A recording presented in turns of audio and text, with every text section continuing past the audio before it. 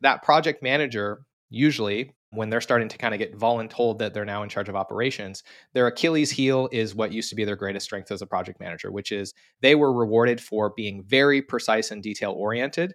And that is exactly what holds them back from being effective in operations, because in order to be effective in operations, you have to learn how to abstract away from details and make compromises and think about how things need to scale and how things need to work across different stakeholders in the organization. Is your current success putting a lot of demands on you? If you're good at what you do, and you are, then everyone wants you. But that's no way to scale. If you're delivering spectacular results, you should be commanding higher fees, working with only the best clients. Welcome to the Hands Off CEO podcast, where world-class agency owners and consultants learn how to fully monetize their expertise and scale profits by doing less. Here's your host, Mandy Ellefson. Hello, today we have on our Hands Off CEO podcast, Marcel Petitpas. I say your name right, Marcel? You got nailed it, Mandy. Nice job. I'm really happy about that. And as we were just talking about before we started, it is French. Marcel is from Prince Edward Island, for those of you who are interested. And that is the island where Anne of Green Gables was based on. That's right. So in case you were wondering. So Marcel is the CEO and co-founder of Petitpas, a company dedicated to helping agencies measure and improve their profitability by streamlining their operations and reporting systems. And it's a problem that he discovered while running his own agency. One of the things that I wanted to have Marcel come on here for is to talk about how to measure profitability and how to measure profitability a better way than it is being done. And I'm really excited about this. Marcel and I have known each other, what is it, like 6, 8 years, something like that? Yeah, about 5, 6 years for sure.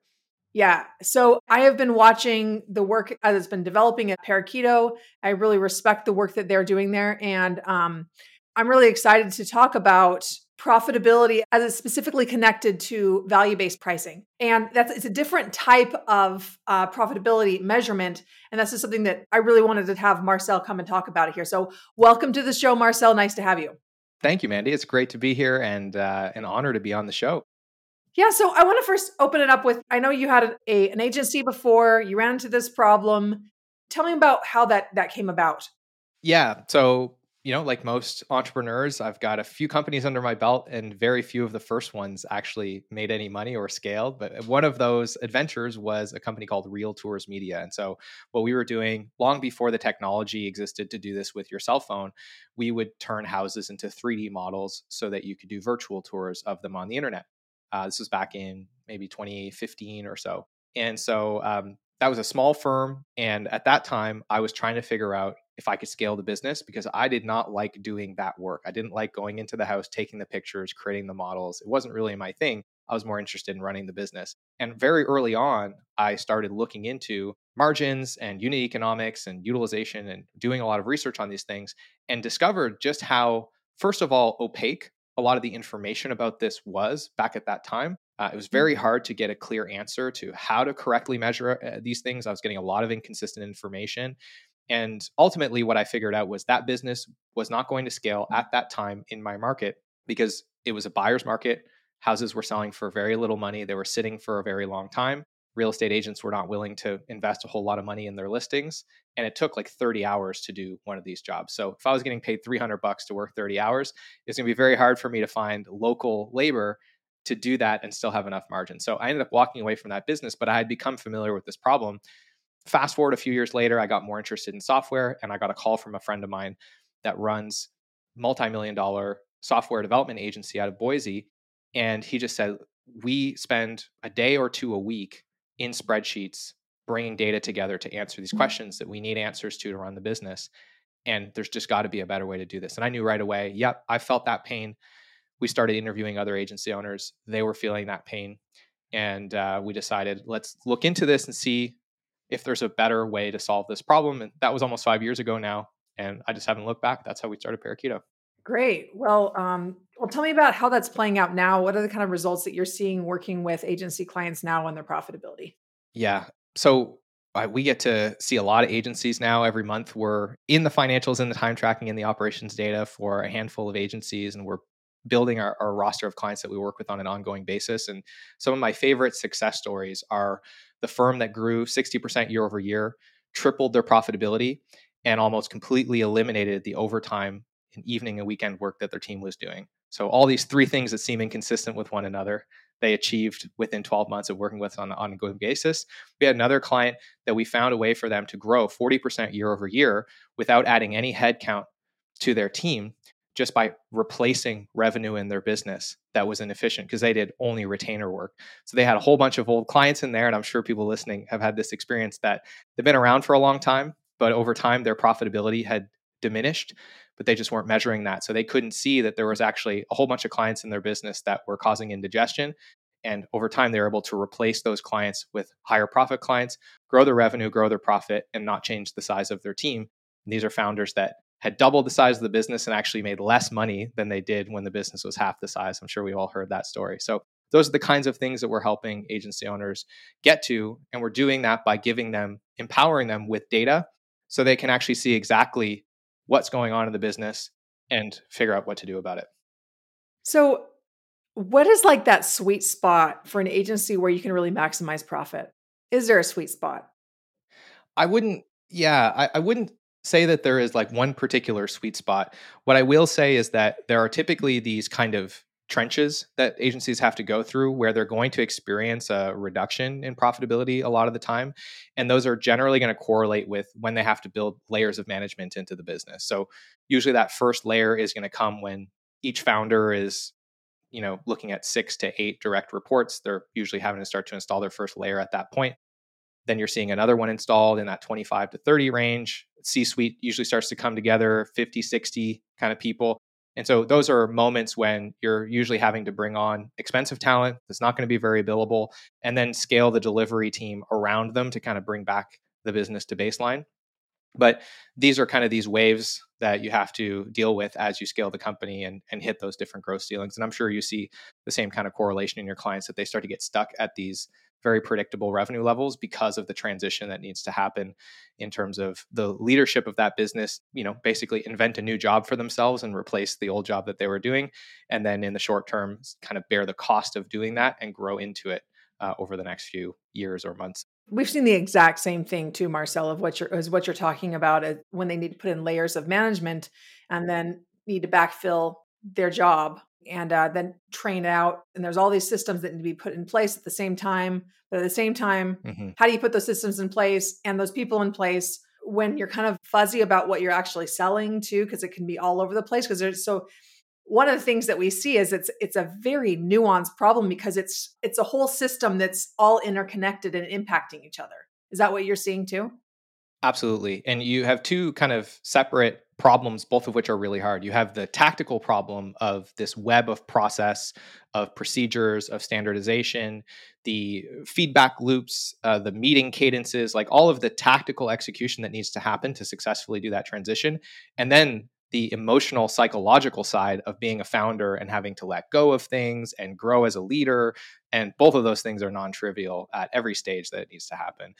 And one of the things that we see, one of those processes that needs to get installed among many others, is generally better reporting and visibility, so that this group of managers that's coming in actually has feedback and actually has a way to stay accountable to results. And for the managers that are transitioning up a level to have enough visibility to not feel the need to micromanage and be in the weeds day to day, and actually be able to comfortably step back and have the right level of visibility into what's going on. So clients come to find us a lot of times when they're hitting those ceilings, and these problems come up because they have to get dealt with in those moments. Well, yeah, it's like there's all these different pieces that are going into place. And I want to talk more about the reporting and the visibility because, one of the things that we were talking about before we started the episode is just about how most advice is so overkill. It's so overkill, and it doesn't actually give the agency the information that they need. It just gives a lot of data that actually, what are you even supposed to do with it all? Yeah. So what is the right amount of reporting and visibility? And maybe we should even just talk about how wrong that approach is, first of all, and let's kind of dig into what a better approach is. Yeah. That's a great question. I'm going to zoom out a little bit and talk about the life cycle that I see a lot of agencies go through with this, which is generally, and I'm going to make a bunch of generalizations. Generally, the founder of an agency is a subject matter expert in a creative or digital marketing or strategic discipline. And they accidentally grow a business because they're so good at what they do. They attract other people that are good at what they do. They create value in the marketplace. And next thing you know, they have a business. And so they're not really familiar with these things. So usually what I see is when they reach the kind of breaking point, they take their senior most project manager or whoever looks the most like a project manager in their organization at the time, and they go, "You're responsible for this now." And that project manager, usually when they're starting to kind of get voluntold that they're now in charge of operations, their Achilles heel is what used to be their greatest strength as a project manager, which is they were rewarded for being very precise and detail oriented. And that is exactly what holds them back from being effective in operations, because in order to be effective in operations, you have to learn how to abstract away from details and make compromises and think about how things need to scale and how things need to work across different stakeholders in the organization. And what I found is that the most common mistake is agencies start trying to track everything. And in doing so, they end up tracking nothing because they set themselves up for failure. Their systems are too complex. And many of the ways in which that happens is also by trying to pursue this in a traditional way, which is going to the accounting team and the finance department and saying, it's your responsibility to help us solve this problem, which I think is also a big mistake because it's not really within their scope of work. And trying to pursue profitability insight purely through financials is a really expensive and cumbersome endeavor. And there's way easier ways to do that. And that's part of what we're trying to educate people on and create free content around so that that information becomes more accessible. It's what I wish I had available to me when I started my first firm. Okay, let's unpack this a little bit.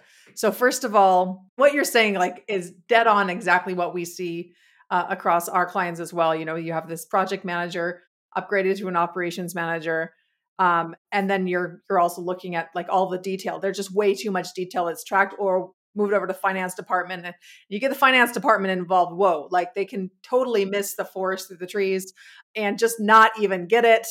Then you add that on top of it that some of these accountants are really more like your tax accountants, and they're not really even, they don't even know what they're doing as far as bringing in good measurable data that actually tells you anything of substance. There's just so many financial experts that can be involved in your company. But I want to ask you though, what do you think about the decision of moving the project manager into an operations manager position?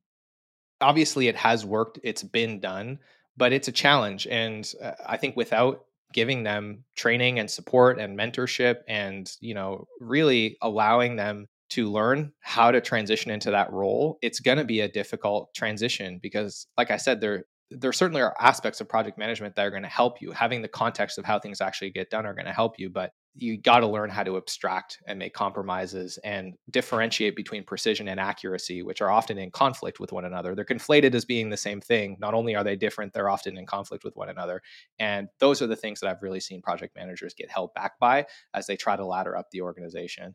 I love that you're sharing this, and I'm definitely going to be putting this podcast into our program for our operators because we're training up operators, everything from project managers that are moving up into an operation leader's role, sometimes account managers, all the way up to COOs who maybe they've been successful in another company, but how do you actually take that into an agency, which is a whole different animal?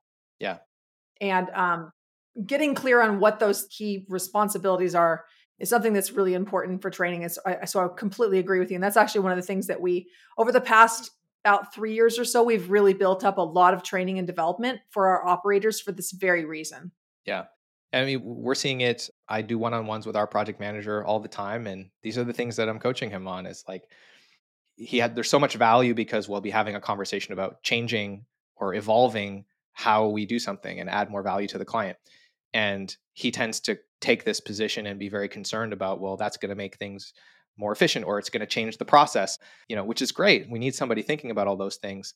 But what I explained to him the other day was, you want to move up and become an operator at a higher level, you need to be able to engage with a visionary and be involved in that conversation and be open to it and contribute to it before you start working backwards to all the risks and contingencies and changes. Like you need to be able to do that too. That's your job as an operator. But if you can't even absorb the vision and engage in that conversation, that will be your Achilles heel. And so that's part of his development, is learning how to go in, abstract, be open, and change the mindset, the frame that he has inside of a conversation, so that he can then leverage all of the skills that he really does have about thinking through all the details and how that's going to actually come to term in reality.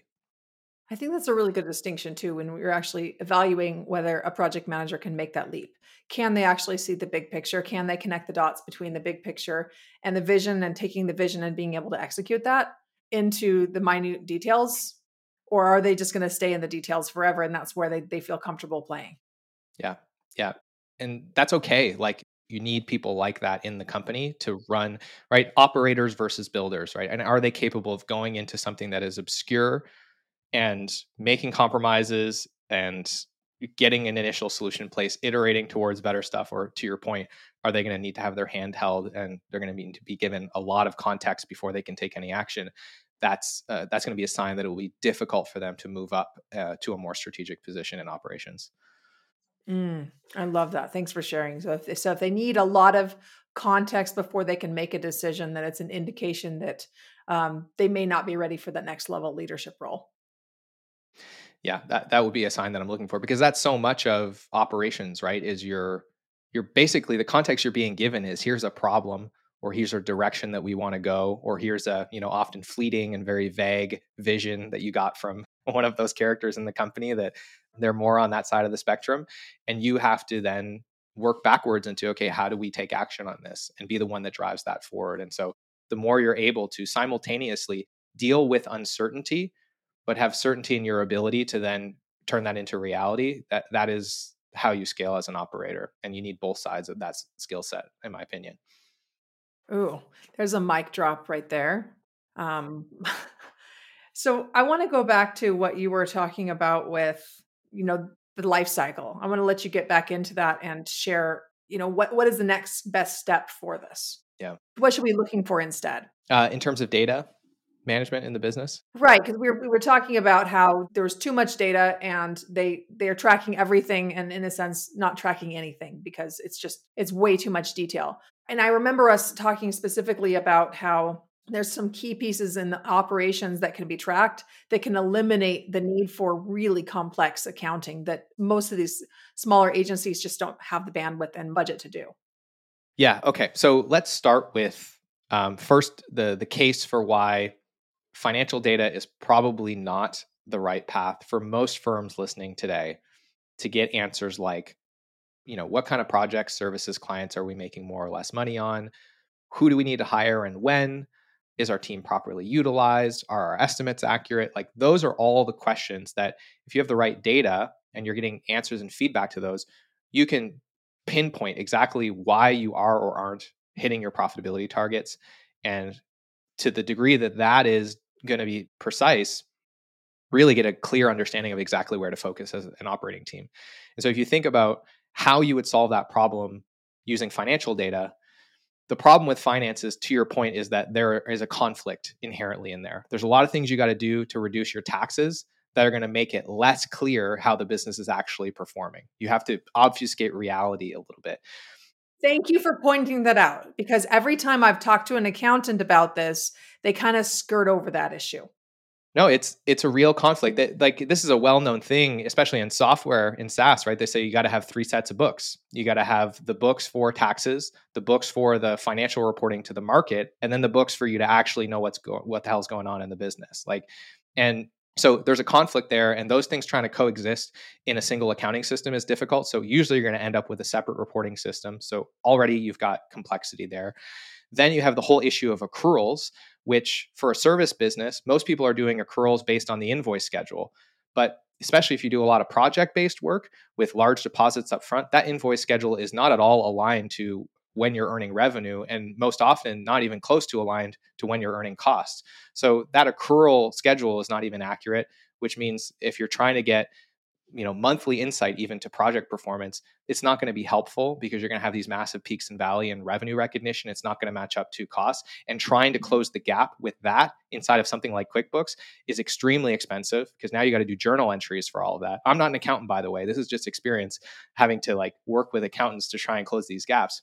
And so that's an increase in complexity. It's also a massive decrease in visibility because you're not going to be able to trace transactions in a straightforward way. There's just going to be a mess of journal entries all over QuickBooks. And then on top of that, if you think about project accounting, well, now we have to start applying that level of scrutiny to every, you got to do payroll allocations. All the expenses need to be tracked to specific projects. All the invoices need to be tracked to specific projects. And the reconciliation has now gotten much more complicated. So the problem with financials is already that usually you're getting them 3 weeks after the month is done and you're looking backwards at 45-day-old data. That's probably going to get worse if you move to project-based accounting because the scope has just increased. It's at least going to get more expensive. But if you're also trying to get more timely, that's going to be even more expensive. So that's the way that everybody thinks about measuring profitability. And I guess what I'm saying is there's nothing wrong with that necessarily. And especially if you're a large firm, you have the resources, sure, go ahead and do that. But there's a way easier way to get that insight. And it's really about saying, okay, the job of our finances primarily is to keep us out of jail, reduce our tax burden, and abide by all the regulations that need to be in place. And it needs to be very precise, which is, again, an advantage and a huge disadvantage of finance data. So let's have it do a good job of that and be a reasonably accurate source of truth about what's happened in the past. It's very good at doing that job. But if we want to start answering questions about where are we going, what is our plan, and where are we off of our assumptions, operations data is a much simpler answer, and it can allow you to empower your team with data without having to open the books and do full open book management. It could be a lot simpler. And there's really only 3 pieces of information that you need that every agency is creating in order to measure these things. You need to have some basic information about projects. What's the project? How much do you get paid? When is it happening? And how much time do you expect it to take you? That's it. You need to have some basic information about people. Who works for you? How much do they get paid? How much time do they spend working? And how much of it do you expect to be spent on client stuff? Again, just 4 simple things. And then time tracking data. How much time did we spend and what did we spend it on? If you have those 3 pieces of information, on the cadence at which those things can be updated, you can measure almost anything in the business. You can know exactly what projects, clients, services are performing better or worse than others. You can know if your utilization is good or bad. You can start to forecast your capacity versus planned work and understand, ideally months ahead of time, where you might need to start thinking about making staffing changes.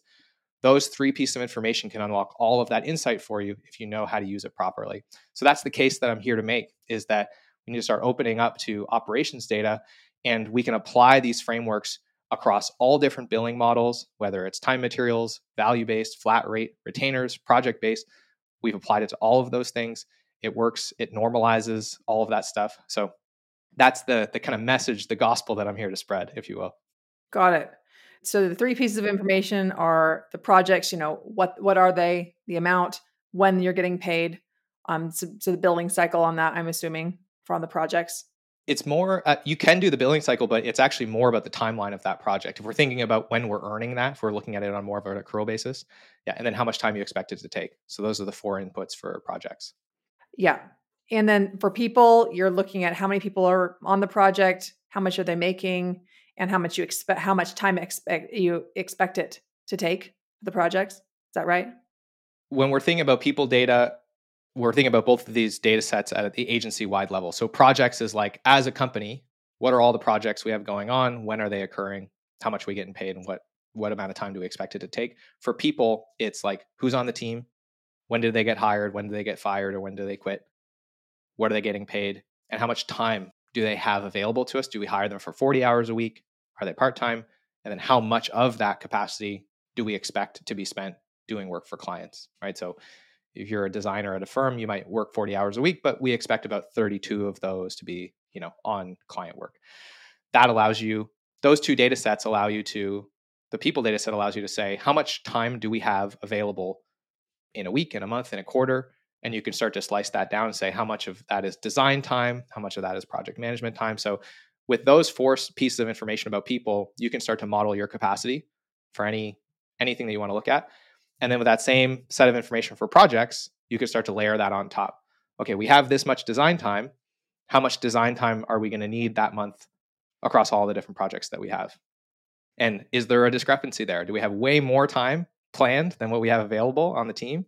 So we probably need to think about hiring or moving timelines around. Or are we way under target? In which case, that's probably an issue because it means we're going to be paying for a lot of capacity that goes unutilized and it's going to hurt our profitability. So those are kind of the two data sets for people and projects. And that really unlocks forecasting. That's all you need to start forecasting into the future, as long as those things are properly structured. This is great. Now, what is like a good next step if you are looking at getting this data sets into a proper forecasting? Yeah, great question. The biggest issue that I see here is people struggle to structure their project estimates in terms of time and their capacity model in a way that is congruent. So, an example of this would be when I think about my team, I'm forecasting my capacity and I'm thinking about it in terms of roles. So, like, how much design time do we have? How much project management time do we have? How much development time do we have? But then when I estimate a project and I'm scoping a project, I'm thinking about like 50 different tasks, and they don't map back to the way I think about capacity. So now all of a sudden, I've made it really hard for myself to look into the future and say, well, how much design time do I need available? Because it's not in that format. It's spread across all these different tasks, and there's a lot of work to be done to map those tasks back to roles. So the first step is to really simplify and try to boil everything down to 5 or 6 core categories and make them the same for your capacity model and how you estimate project work. And you can still have those 50 tasks, but roll them all up into categories. So it can all come back to that same format. And that makes it much, much simpler for you to start to compare those things together. So every time you hire somebody, you make sure that you assign their capacity to one of those buckets. And every time that you estimate a project, you make sure that any of the estimates for the time it's going to take to get that done roll up to those same exact buckets. And that one step can simplify things so much. And it's also the first step for implementing time tracking data properly. Because of course, that's the next place that we see that same issue happen is we're like, okay, great, we've done that step. We're forecasting. Awesome. But now our time tracking data is coming in and we've got 300 discrete tasks that's logged against and none of those map back. So it's the same issue. Can we then apply those same standard categories to our time tracking data? So no matter what is being done, it's ending up in one of those same buckets. And now we have some consistency and simplicity to the data set, and it's standardized, and we can start to really lower the cost and friction of starting to ask these questions of what's the plan, what did it actually take, et cetera. That's great. So then I know a question that many people listening to this will be asking themselves is, well, you mentioned about one role, one person hiring, and they may do, 3 or 4 different buckets. So then that's just a matter of time tracking that based on the different role that they're taking at the time, the different hat they're wearing. Is that correct? Right. So it's a great question. For most people, this is where we get into this conversation about precision versus accuracy. So the project manager in the room would say, well, yeah, like Mandy is a designer on the team, but sometimes she does strategy work and sometimes she'll go and help the development team out because she knows how to do Python. So it's not like 100% of Mandy's capacity is in design. Sometimes she does a bunch of other stuff. But the important question is, okay, well, how material is that difference? And most of the time when we double click on it, and the important criteria here is in an ideal scenario. So imagine you had unlimited work for the team to do, and Mandy was focused on the thing that she's best at. What percentage of her time would be dedicated to those other things? And usually the answer is 0 or very little. So if we know that 80% of your time really should be spent on design, then as a first version of this to keep things simple, then just allocate all of that person's capacity to design. It's not quite as precise. Yes, there's a 20% variance there, but it's directionally accurate. And you know what's more accurate than not getting any insight? Is getting some insight that's 80% accurate, right? Because the cost of not doing this is you have none of this visibility, and then that's not helpful at all. So I would encourage people to just accept some compromise on precision to get started with this. But then once you get your feet under you, you can introduce this concept of role categories and task categories as separate ideas. But then you need to build a map between them. So let's say fast forward 6 months, we're getting more sophisticated. And then we decide, okay, now what we're going to do is we're going to take Mandy's capacity and we're going to split it up across the different categories. 10% is going to go to project management, 60% is going to go to design, 20% is going to go to strategy. So we can build that model. We just need a system on the back end. And so we have like software engineers that help us do this. You might not have software engineers on your team, so it's not actually that easy to do. But now we can take that person's capacity and convert it into those categories. And similarly, when we estimate a project across those categories, we can convert them back and compare them to the capacity model. But it's a significant increase in complexity. And then those allocations need to get managed and, updated over time. And this is one of the things that we spend so much time on with clients is you think that something like making it a little bit more precise is non-trivial, but a lot of times it is significantly more complicated and significantly more work to maintain over time. And so much of what we do is trying to help a client find that point of diminishing returns where things will be precise enough to be accurate and helpful and allow them to get started without becoming so complex that they don't end up being able to maintain it, and then they don't get any value from it at all. So what do you recommend as far as tools for tracking this? Or do you guys create your own? I mean, in terms of time tracking, that's not something that we built or do. The best people don't like it when I give them this answer because they want me to tell them what tool to use. But the reality is the best time tracking tool is the one your team actually uses. And this is another place where people get caught up in precision versus accuracy. I would rather you have 90% compliance on your team and it's like 70% or 60% accurate than have, 60% compliance with like 90% precision. It's like you've got 50 different categories and tags that you can put time into, and it's all very, very detailed, but the team is so overwhelmed by this that they're not getting their time in the first place. That's not really helpful. So the first order of priority with time tracking is compliance. So find the tool that, integrates well with the other things that you're already using, that, allows your team to track time in a way that's useful for them, that has a nice user experience, that looks pretty, like whatever is going to be valuable to your team, or perhaps that allows you to connect things like calendars, email, your project management tool, or even a resource planning tool to help pre-fill their timesheets and really help take a lot of the friction out of that time tracking. So that's really my advice. The tools that we see most often, I'll concede that, is Harvest. We see a lot of EverHour, and then we see a lot of folks actually using time tracking that's integrated into their project management tool. So Teamwork is an example of a tool that has a good time tracking system built in. ClickUp also has a decent time tracking tool built in. There's risk with that. There's risk with having it integrated. It can be a really good thing, but it can also be a real big constraint if you have really different data structure needs on your project management team versus the rest of the team. And then those things become a conflict in terms of how time tracking data needs to be structured. But generally speaking, for most firms, having it integrated can actually be quite helpful and not cause those problems. So those are the tools, but ultimately the tool that you should use is the one that your team actually uses. Great. Thanks for sharing that. And, I want to go back to a point that you made about precision versus accuracy and how just getting started is the most important thing. That's one of the things that we have noticed with our clients too, is that even just tracking four numbers and getting into the rhythm of looking at that scorecard every week with your team, looking at that is better than trying to have this perfect system that you never get implemented.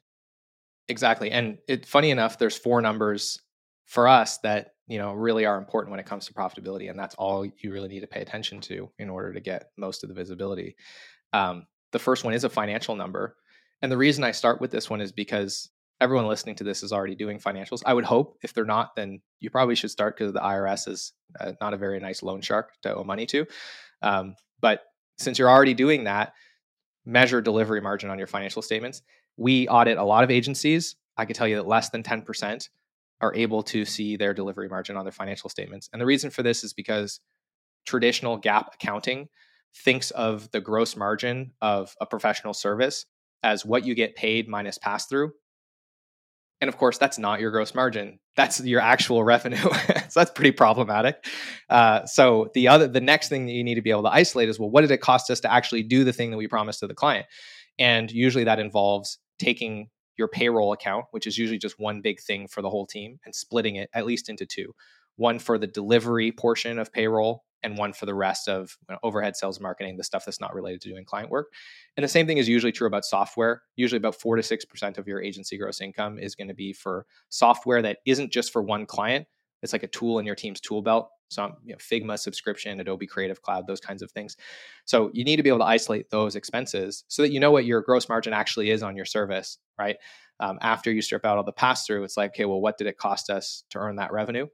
So that's the first important metric, is start measuring delivery margin on your financials. So just so I understand, are you saying that those shared software, would you consider that part of the gross margin or not?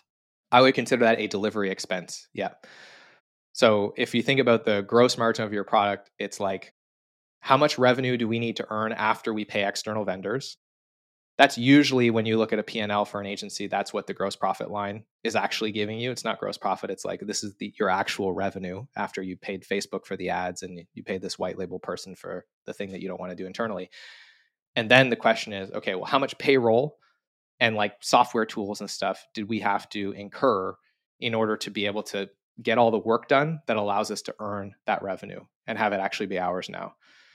So yeah, it's mostly payroll and software are going to be the primary delivery expenses. And what you're aiming for there is you want to keep at least 50% of every dollar that you are responsible for earning from a client. If you get to keep less than 50%, it's going to be really hard to be profitable, because usually you're going to spend another 30 on overhead. So you kind of do the math. Anything less than 50%, you're going to have lower than 20% EBITDA, and that's not that fun. We want you to be certainly higher than 20%, ideally 30 or even better than 30. So the goal is minimum 50% delivery margin on your profit and loss statement. So that's the first metric. So a lot of people leave here today. They might be able to do that math, go into their QuickBooks or talk to their accountant. And usually the insight is, I just measured that number and it's not as good as you say it should be. It's not 50%. So what do I do about it? And there's only 3 things that influence that number. So the first one is average cost per hour, which is a proxy for your delivery costs, your payroll. So you think about this, it's like, for every hour that my team has to spend doing client work, on average, what does that time cost me? And that's generally going to be a function of how expensive are the people that do this work. And generally, the way to lower your average cost per hour is to standardize what you do, create better documentation, create better processes, so that you can lower the level of judgment that's required, which generally lowers the level of experience that's required, which generally allows you to access lower cost labor to do more of the work on a client engagement. So I'll give an example of this. I used to do 100% of the work on one of our products, the audit. So it took me like 40 hours. And I'm an expensive person to replace. To replace me it's like, certainly a 6-figure, sometimes a multi 6-figure role, because we got to hire somebody with a ton of experience. We built better processes, systems, technology. Now an account manager that costs less than half of what it would cost for me can do about 80% of that work. And I'm just coming in to do the strategy, like really the high leverage, high touch stuff. So that allowed us to really dramatically lower our average cost per hour. So when you scale the business, your payroll is going to be significantly lower if you have that optimized average cost per hour. And if you use freelancers, you're going to feel it right away, because you're going to incur that cost directly on projects. So that's the first way to improve your delivery margin. Well, I want to just reinforce what you're saying here. This is actually, we talk about this with apprenticeship programs with our program in step 5, but that comes as a result of being able to standardize it. But what you're saying is spot on, because what it does is it dramatically reduces the level of complexity on 80% of it, 90% of it, but you can still bring in that magic on the top 10 to 20% of it and bring in that customization. And what we have actually seen is that the quality actually increases as the cost decrease. And certainly it can lower your payroll, but what if your payroll stayed the same, but you actually tripled or quadrupled your capacity? That's the kind of thing that we see all the time. Yeah. And that's exactly the next way, the next lever, right? So this one is focused on lowering the cost of that payroll, which would increase your margin without changing the revenue that you bring in. But exactly to your point, the other side of that is 2 things that increase revenue, assuming that you can't lower your cost. The first one is increasing your average billable rate. And your average billable rate is a beautiful metric. It's one of my favorite metrics, because it allows you to measure the performance of anything in the business, any time period, any amount of work, whether it's a single client, a group of clients, a single project, a group of projects, a service line, a product, whatever. The math for average billable rate is how much revenue did we make minus pass through, and how many hours did it take us to complete that thing. All right, so it's revenue divided by hours. And as you can see by the metric, it doesn't matter if you bill by the hour or you bill on value or you bill on whatever. It's just, what do we get paid? How much time do we spend to get it done? And if you start measuring that for all your different projects, you can very quickly start to see like, oh, we average $300 for every hour we spend on websites. But when we go and do SEO work, we only make $100 for every hour. So that's a pretty significant insight, right? And you can start asking questions like, well, what could we change about SEO to improve it? Or what if we only sold websites going forward? We would triple the amount of revenue that our team can earn without changing our capacity. So average billable rate is a really powerful way to increase revenue capacity, and we can improve average billable rate either by increasing our pricing, which is often the first and easiest way to improve average billable rate. And most agencies have the opportunity to do that. But the other way, if we're constrained by that, is to your point, get more efficient, figure out how to do it in less time, create better systems, create technology, whatever it is. And this happened to our audit. It used to take 40 hours. Now it takes like 20 or 25 hours. And most of that time is done by somebody else. So we not only increase the average billable rate, but also decrease the cost per hour. So we're stretching the margin from both ends. So that's the second of the three metrics that move delivery margin. I love that. And that fits so beautifully with what we teach with the irresistible offer. It's like identifying where that profit sweet spot client is that you can deliver your biggest outcome for, that is also going to be the most profitable, and that you can then standardize that with your team. You can standardize that down. 80% of it can be standardized as you're continuing to really fine tune and reduce the level of complexity needed, but you can only do that through actually specializing down. So the trick is to really dialing that in to be elevating the outcome and getting more niched in. This is something that I've watched you guys do over the past, 5 or 6 years that we have been watching you guys grow Parakeeto. I mean, you guys have been modeling this. So way to go on modeling what you're actually teaching your clients to do. And it's taken a lot of discipline because, believe me, we've had lawyers, accountants, landscaper, at like every other kind of service business. And we totally could do what we do for them, but we've had to be like, no, we're staying here until we like absolutely have this dialed and have the scale. And yeah, so I appreciate that. Okay, so we've talked about average cost per hour as the first lever for margin, average billable rate as the second lever for margin. The third one is the dark saber of agency metrics. It has great power, but it can cause great destruction. It's utilization. Utilization is the most misunderstood, most misused metric in the agency space, but it's still very useful, still very important. Essentially, what it measures is how much of the capacity that you purchased as a business is being used to earn that average billable rate. And we want to measure this. This is the thing that gets counterintuitive, and project managers get hives when I start talking about this. So I'll explain why we measure it this way. We measure it in the simplest possible way, which really irritates them. We look at gross capacity. So it's everybody on the team, including people that do no work for clients at all. Your admin assistant, the salesperson, we include them in capacity. And we don't subtract any vacation time, any holidays, any paid time off, any non-billable time. It's all the time that we bought in the employment contract from everyone on the team. That's the basis of utilization. So that's capacity. And then we measure delivery hours, which is time spent doing client work. Doesn't matter if we billed them for it. Doesn't matter if it was productive. It doesn't matter if it was rework that we had to do because we screwed something up. If we had to spend the time on the client, that's a delivery hour. Working on the company website doesn't count. Is that productive? Absolutely. Is it delivery hour? Unfortunately, it's not. It's not completing a deliverable for a client, so that's not included. That's how we measure utilization. We look at delivery hours divided by capacity. And again, this is a metric that you can look at one person, you can look at a group of people, you can look at a day, a week, a month, a quarter. You can slice and dice the business however you want. And ultimately, if you think about how much money your business will make, it's the highest percentage of time that's spent earning the highest average billable rate. You multiply your capacity by your utilization, and then you multiply that by average billable rate. That's how much revenue you can handle in a given period of time. So I'll walk through a mathematical example here that I've repeated so many times that I know it by heart. If you had a team of about 5 full-time people, that's about 10,000 hours of capacity. If you utilize them at 50%, that means they spend 5,000 hours a year earning revenue, doing work for clients. If on average they make $100 per hour across all your different services, that team can do $500,000 in revenue, in agency gross income. If you improved the agency utilization to 60%, they can now make $600,000. Nothing has changed. You've now made an extra $100,000 in profit.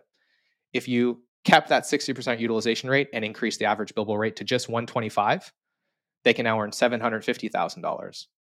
Again, same team, same cost, same overhead. So let's imagine that team of 5 people cost you $300,000 in payroll per year. You just took your delivery margin from 40 to 50 and then 60%. And what's cool about that is your overhead is now actually lower as a percentage of revenue. So you've increased your bottom line by more than 20%. It's closer to 25 or 26%.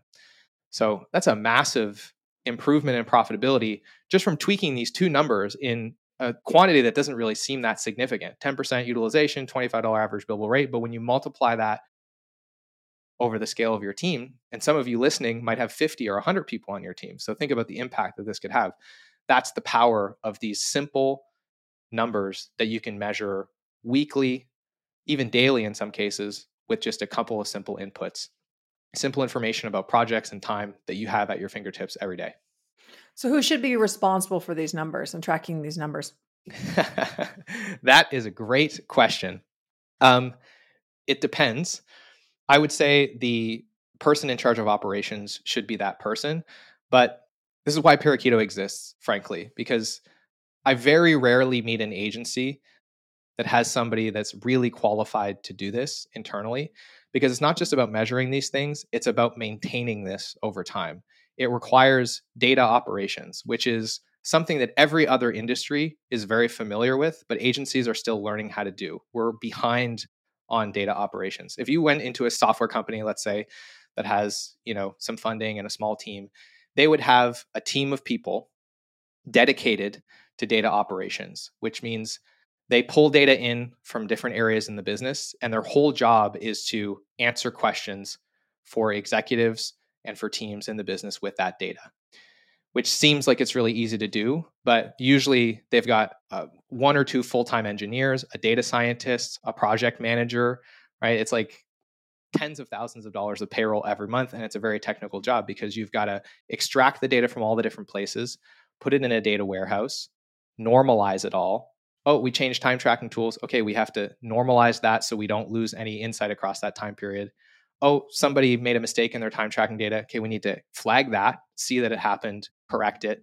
Oh, we have an issue with a project over here that was renamed. Okay, we need to flag that, normalize it, manage it. So there's a whole process that needs to take place to maintain this, have a clear cadence. When are timesheets due? Who reviews them? Who then comes in and generates the reports? Who meets and when? When do they need to be ready by? So whoever in the business has the skill set to be thinking about those things, that's the person that should be managing this. But in a small firm, usually that person doesn't exist. And that's why we exist, because we can provide that service fractionally for the cost of a junior project manager. So you don't have to build a data operations team, because frankly, you probably can't afford it or the tools until you get to 100, 150 people in the business. So a lot of times it falls on the founder or falls on the operations person. And they can usually do a decent job of measuring this at a high level. I don't want to make it sound like it's impossible. There are simple versions of these numbers that I just explained that almost anyone can have access to. But if you want to start getting a little bit more sophisticated and measuring really precise areas of the business, it can start to get complicated. And unfortunately, we're trying to fix this problem. There isn't a great software ecosystem for small businesses to do this on. Most of the tools that are going to allow you to do this, you need a data engineer or a data scientist to be able to use them. Got it. Well, it sounds like you're solving a very painful problem in this market around in the agency world. And when you say agencies, do you also work with consulting companies that look a lot like agencies? Yeah, the spectrum is basically anyone that's selling websites and then all the things that happens around websites. So some are more technical, it's more development shops. Some are more content, some are more brand, some are more strategy focused. So that's typically the realm that we're in, is consulting, agencies, digital agencies, ad agencies, and then the million other variations that we see them call themselves in that space. Where we'll start to draw the line is like legal, accounting, home services. We're not quite delving into those areas yet. Okay, good to know. All right, Marcel, what is the best way to connect with you? I would say LinkedIn is the easiest place to find me. So feel free to connect there, send me messages, ask me questions. I'm a nerd and I can't help myself but to answer them. You can also find us at parakeeto.com, and we have a podcast if you like listening to podcasts called the Agency Profit Podcast. Mandy's been a guest. So yeah, definitely check that out if you enjoy this kind of content. And I would also encourage everyone to check out the Agency Profit Toolkit. If you listen to this and you thought to yourself, I should probably look into this, I should maybe start thinking about measuring some of these things. The simple version of it, we've put together all the resources that you need to start doing that in the Agency Profit Toolkit. There are templates, spreadsheets, and training videos. It's absolutely free. So I encourage you to go check that out if you are interested in learning more about how to start implementing the basics in your firm. That sounds fantastic. So can you find that just at parakeeto.com? That's right, parakeeto.com/toolkit. Do you want to spell that out? Yeah, Parakeeto is parakeeto.com/toolkit, TOOLKIT. Well, great. Well, this is a real wealth of information. Definitely a good conversation for the CEOs as they're advancing and growing. And these are the kind of nuanced conversations that you can't have anywhere, right? So I appreciate you coming on the podcast and sharing so generously, because this is gold. So thank you so much. And we really appreciate having you here, Marcel. I appreciate being here. I really thank you for having me on. Thanks for listening to this episode of The Hands Off CEO with Mandy Ellefson. If you want to work less and make more, make sure you subscribe and get a new episode every week, and help spread the word by leaving a review.